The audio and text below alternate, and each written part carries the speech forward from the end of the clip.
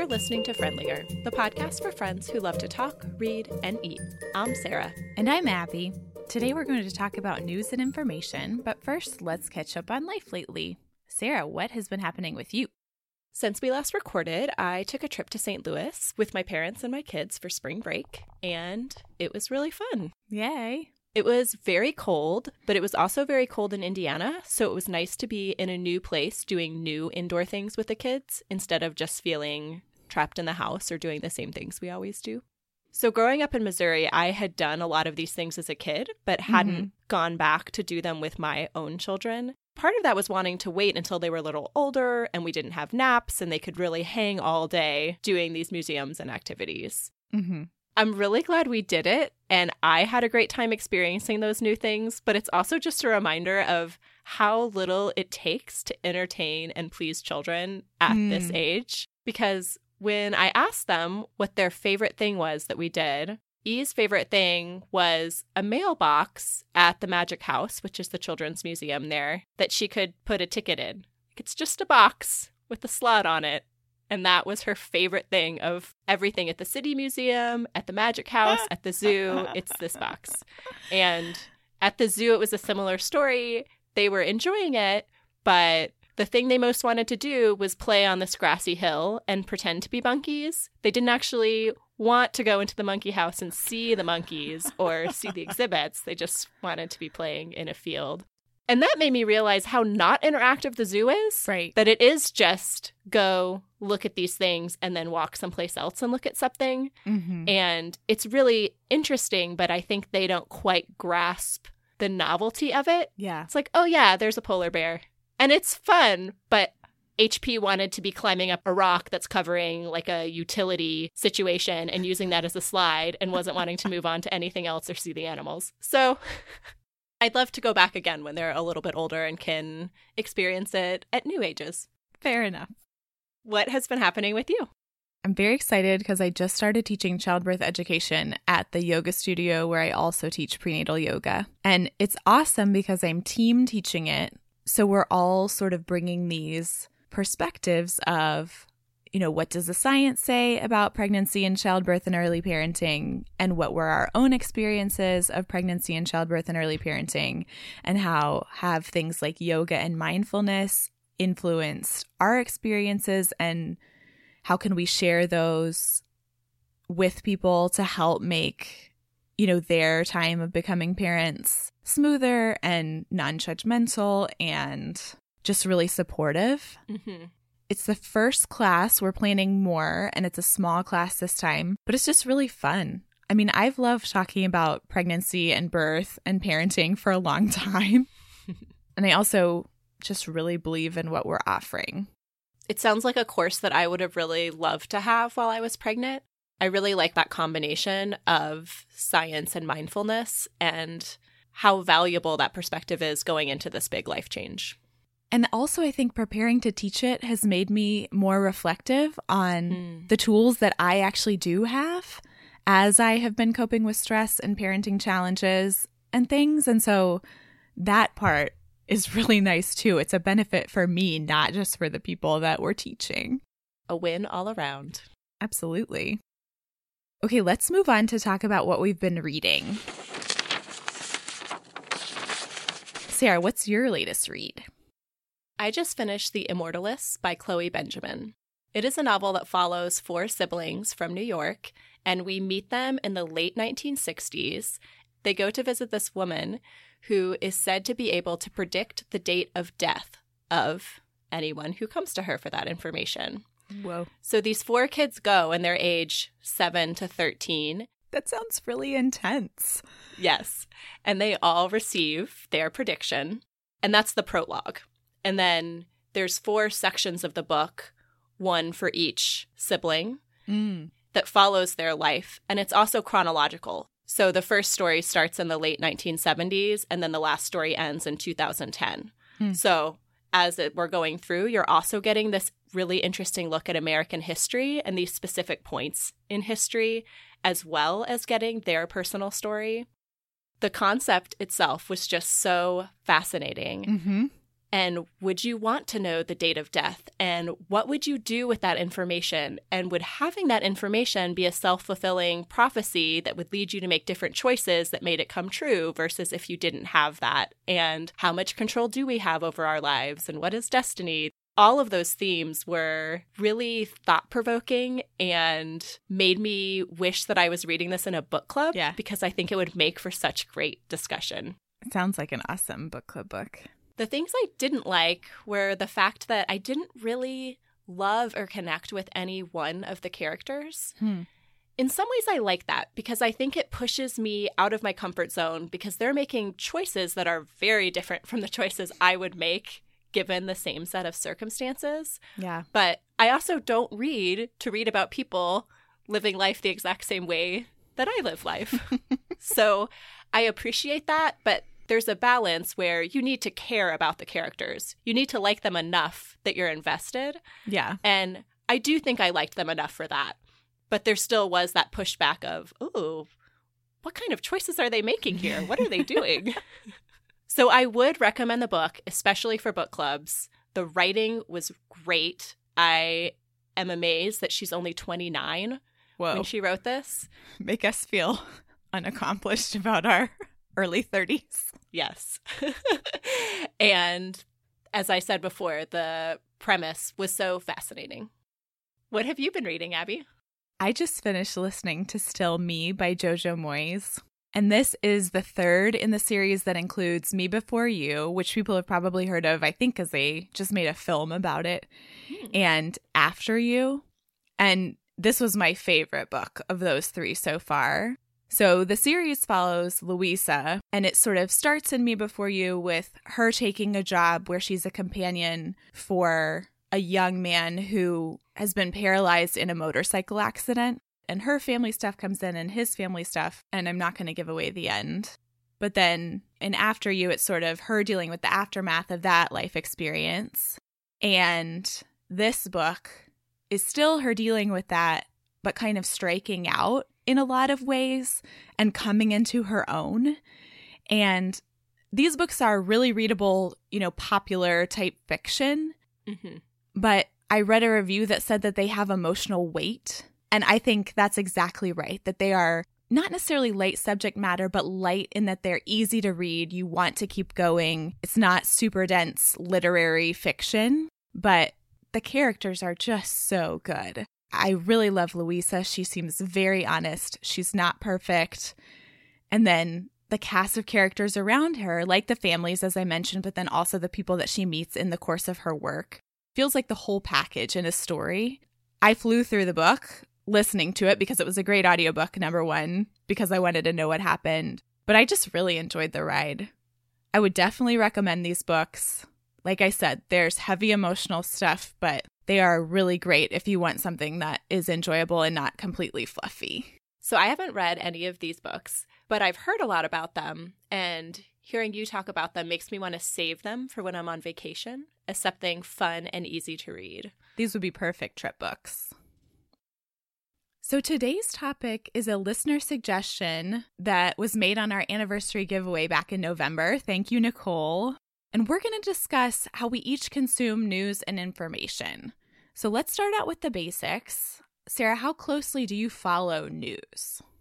I would say I follow it relatively closely. And that's not something I've done my whole adult life. I would say there was a shift in 2011 when I moved to Austin.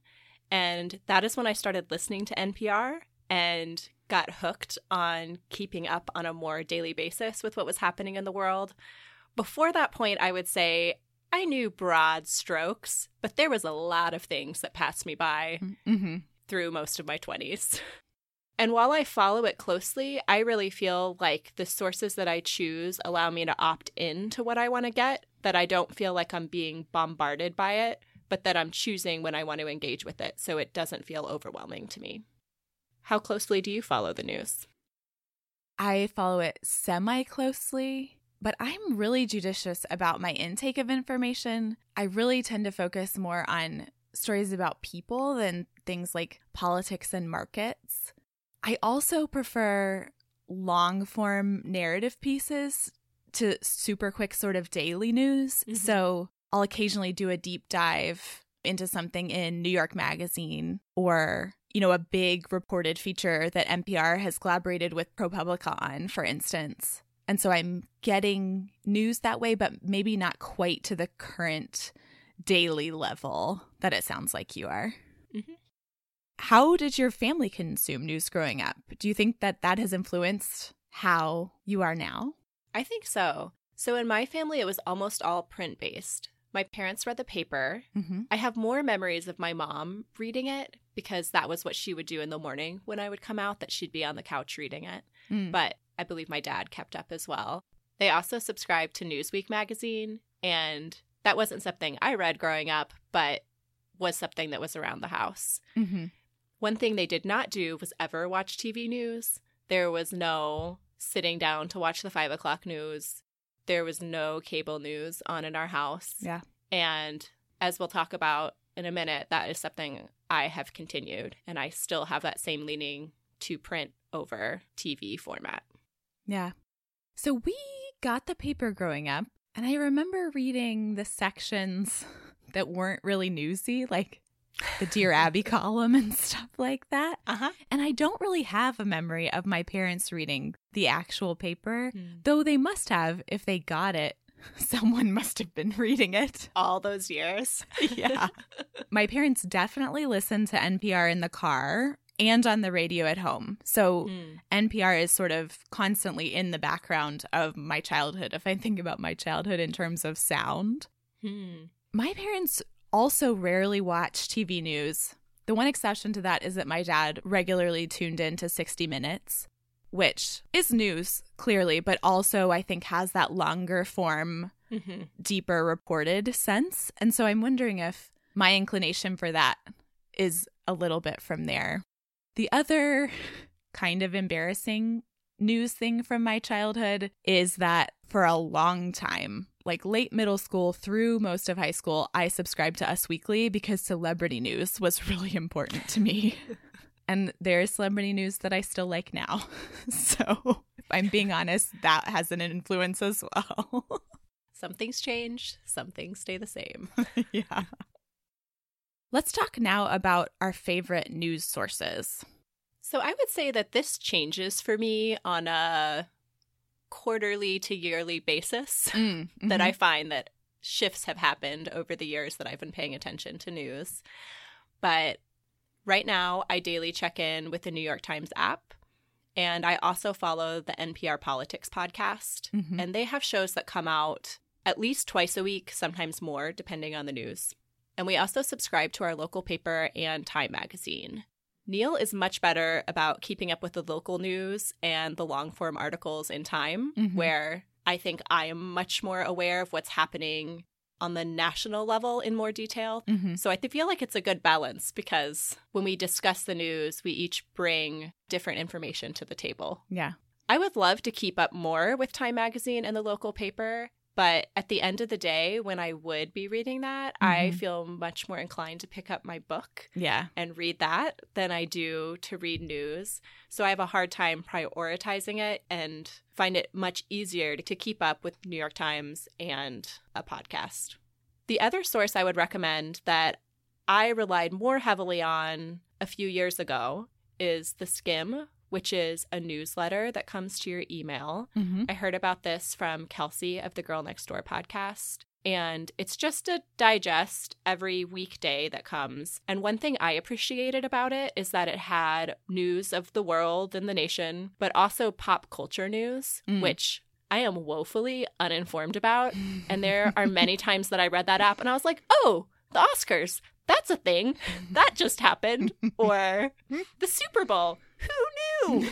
So it has made me feel a little more in the loop on these things that I just don't know about. Love it.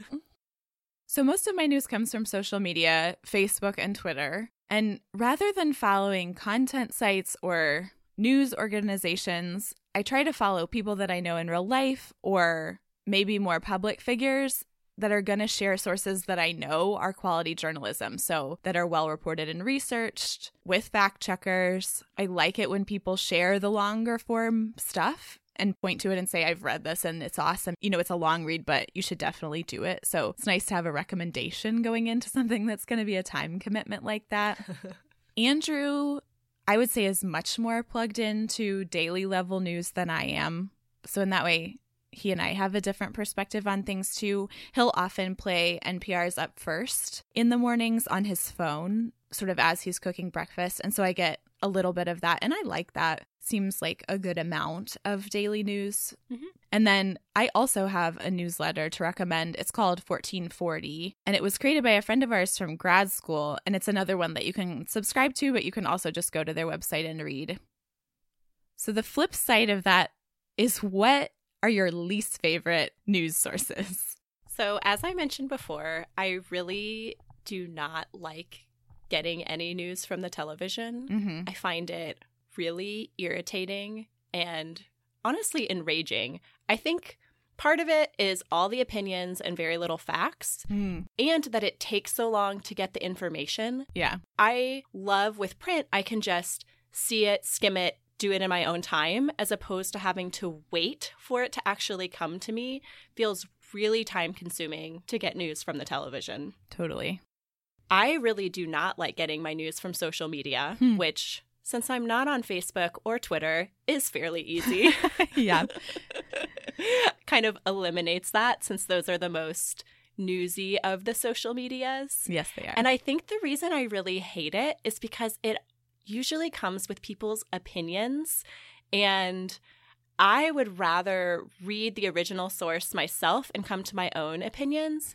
And I feel like I'm getting their righteous indignation, and I have plenty of my own. So I would rather just manufacture that when I get the news source, as opposed to having to absorb all of their rage in addition to my own. Somehow that feels healthier to me. I think it makes me feel more in control of what I'm consuming and the processing of it, as opposed to having to filter that through everyone else's feelings. I also really do not love TV news, either in local 5 o'clock news format or in cable news channel format. It's the worst. For one thing, it just feels really overstimulating in terms of like colors and images and loud and sounds. And, you know, eliminating the visual if you're listening to audio news, or eliminating the audio if you're reading something to yourself feels much less overwhelming to me, especially since I often find news challenging anyway. I think I do better with just slightly less input. And I also really struggle with the sort of unrelentingness of the news cycle, both local news and cable news, because it feels a lot of times like it's manufactured or hyped. Like we're creating this into news because we have to fill this airtime, rather than this is something relevant and of value and something that you need to know to be a good citizen of the world. Yes. And I think it feels different with NPR too, because they have so many stories that aren't just about the news of the moment. Right. Things about science and about culture and about art. So it does get really repetitive in terms of the top of the hour and bottom of the hour news recap, because the news has not changed that much in half an hour or an hour. Right. But the content in between those news stories feels more thoughtful. Though, to be fair, maybe cable news does that. I don't know, because I don't watch it. So they may also have thought pieces to fill their time. But it feels more like they just talk about the news in between the updates. Yeah. To me, that feels like the things that you said you didn't love about social media, sort of the talking head and rage and other people's opinions and putting their own spin on it. Yes. At a really loud volume all the time on TV. Yes. I hate it. And I will say something about getting news from people who are sharing it with their own perspective. One thing that I've tried to do in getting social media news is follow people that aren't like me. So follow people that are people of color, for instance, and really pay attention to the news that they're sharing.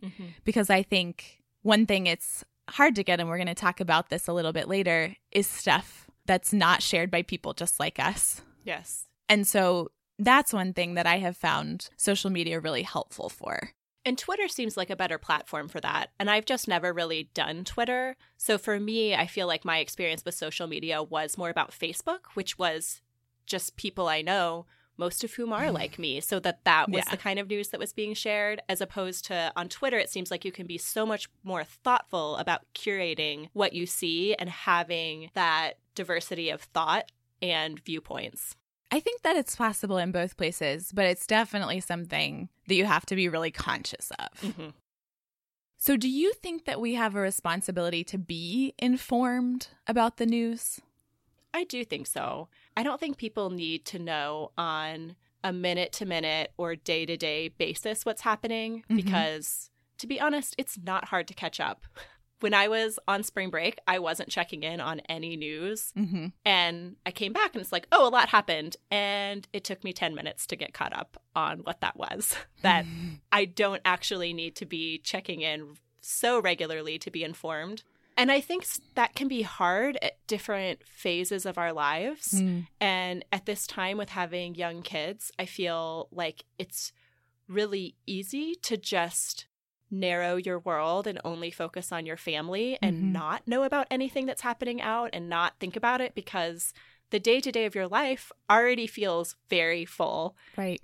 I have also found that I feel like I have less bandwidth to actually do something about the news that I'm consuming. Yes. Because especially in those early years when I wasn't sleeping, it's like really all I feel like I can do is get through the day. But it's also such a privilege to be able to say that, to say I'm taking these years and just thinking about me and my family and not opening up to what's bigger in the world. And I think there's a real balance to be had there. Yeah, I completely agree with you.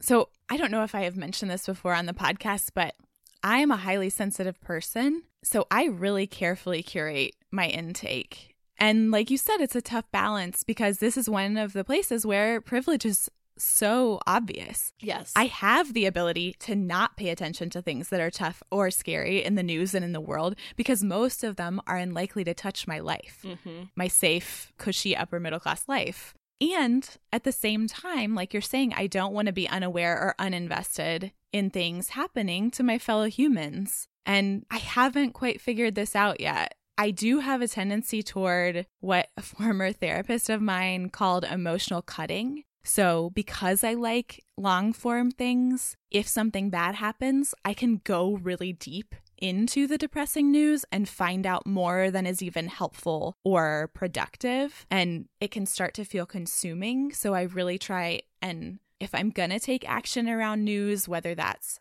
to gain more or learn more about it, or to try and contact a politician or change charitable giving or something, I try and make it a productive and positive action and not something that's just gonna send me into a destructive emotional cycle. Right. I think that's also a privilege, though, to be able to even step back from a situation enough that I can see what's going to help me feel as though I'm helping this and not as though the world is a horrible place. Right. I mean, isn't that what so much of privilege is that we have choices that other people don't? Yep.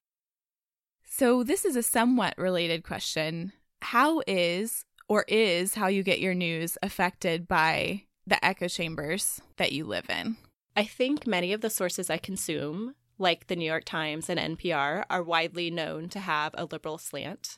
And I see that much more in the New York Times than NPR. Yes, I agree. That said, I think both of them work really hard to present the facts, which I appreciate. And something I am really thankful for is that in my high school education, there were a few teachers who really emphasized bias, where anything we read, they would ask, who wrote this? What perspective are they coming from? What is their bias? What are they trying to accomplish by writing? You know, how can you see their bias in how they're presenting the facts? That was in both language arts classes and history classes. Nice. And it's really one of the big things I feel like I've taken from my high school education into my adult life is anything I consume questioning who wrote it and why. And that's not to say that I don't live in an echo chamber, because I absolutely do. I think not being on Facebook and Twitter helps because I do try and avoid just hearing other people's opinions that are like mine for the sake of having people agree with me. But I do really experience this just in my everyday life and the people I interact with, that we all think fairly similarly.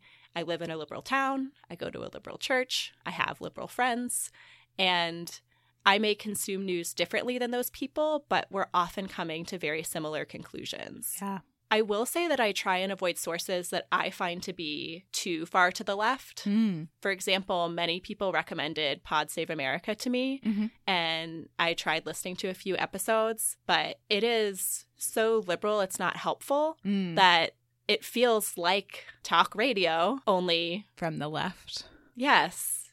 And I never feel like I learned anything from it. I just feel like it's this way to have your thoughts confirmed and to feel good about your conclusions in a way that doesn't make me feel good at the end of it. Yeah. I'm also very aware it's 3 white dudes talking about things the whole time. Yeah. They really don't have a variety of perspectives. They try and bring on guests, but it just doesn't do it for me. And I know lots of people love it, but I don't think it's a healthy or productive addition to my own news consumption. The echo chambers that I've created in my information world are very deliberate and necessary to my sanity. You know, it makes me wonder, is it positive for my wider worldview to get news from sources that are generally viewed as liberal? When I'm thinking about that, I do think that it is positive because, for the most part, these are the ones doing the best job doing real reporting and fact-checking. Maybe at a different time in my life, I might benefit from reading a little bit more conservative news or listening to a little bit more conservative news if I felt like I could trust the integrity of the journalism behind it. And right now, I think because of the stuff you alluded to about this very intense time of having a young kid, I'm not quite ready to push myself in that way. But I could see that being something that would be a growth place for me in future.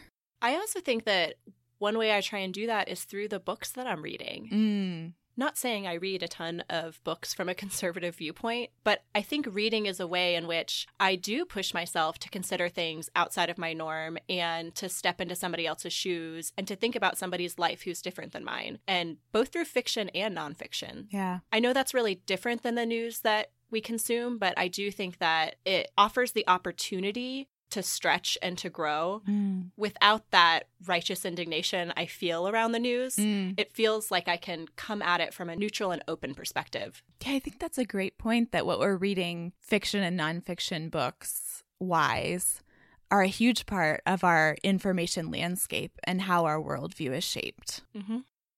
So how do you plan to handle news and information with your kids?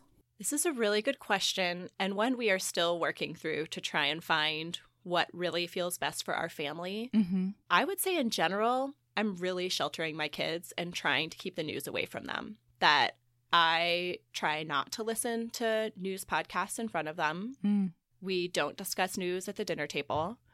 And I just really don't think my 3-year-old and 5-year-old need to know the details of politics or be aware when there's a mass shooting. I think that would cause unnecessary anxiety for them. And that at this point, they don't have the perspective to be able to process that in a way that feels healthy to me. I want them to be kids and to be focused on that.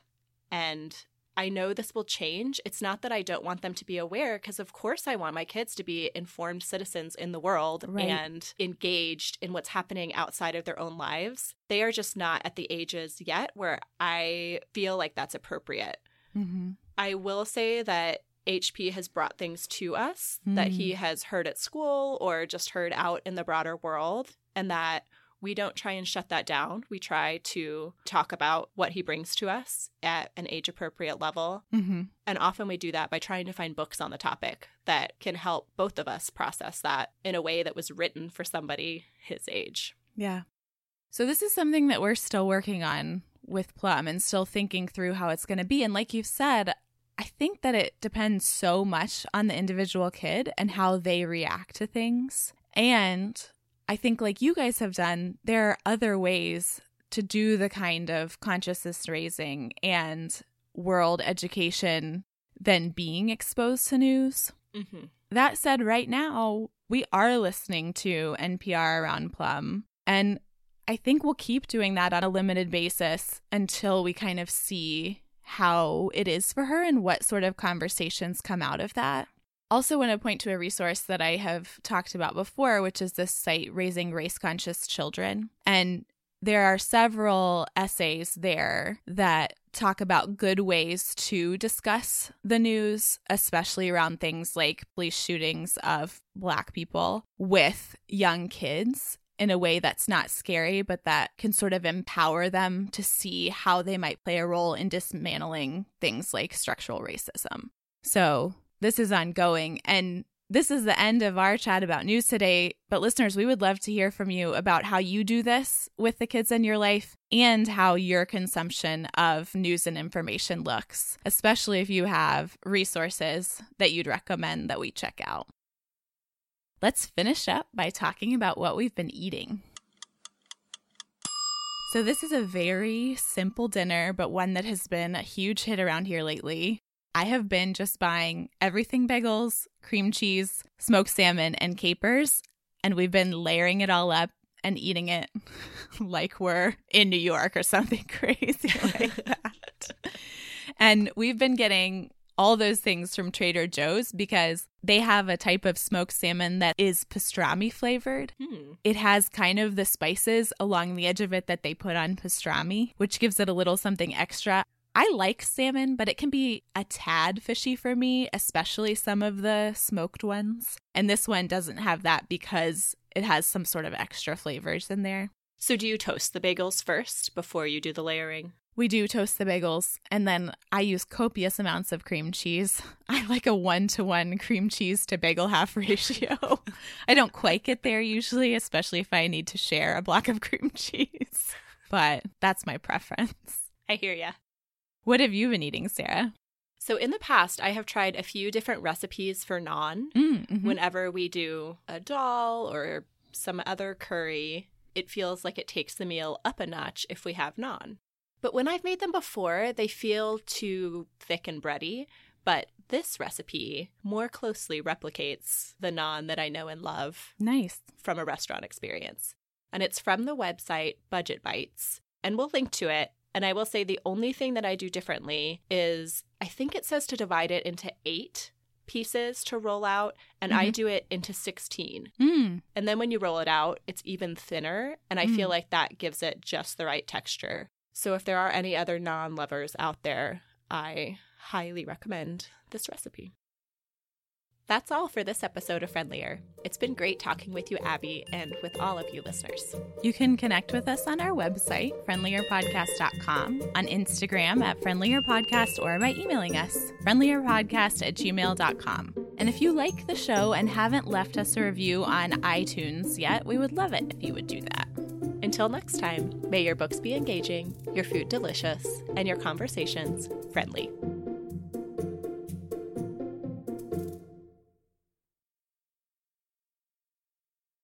Not great.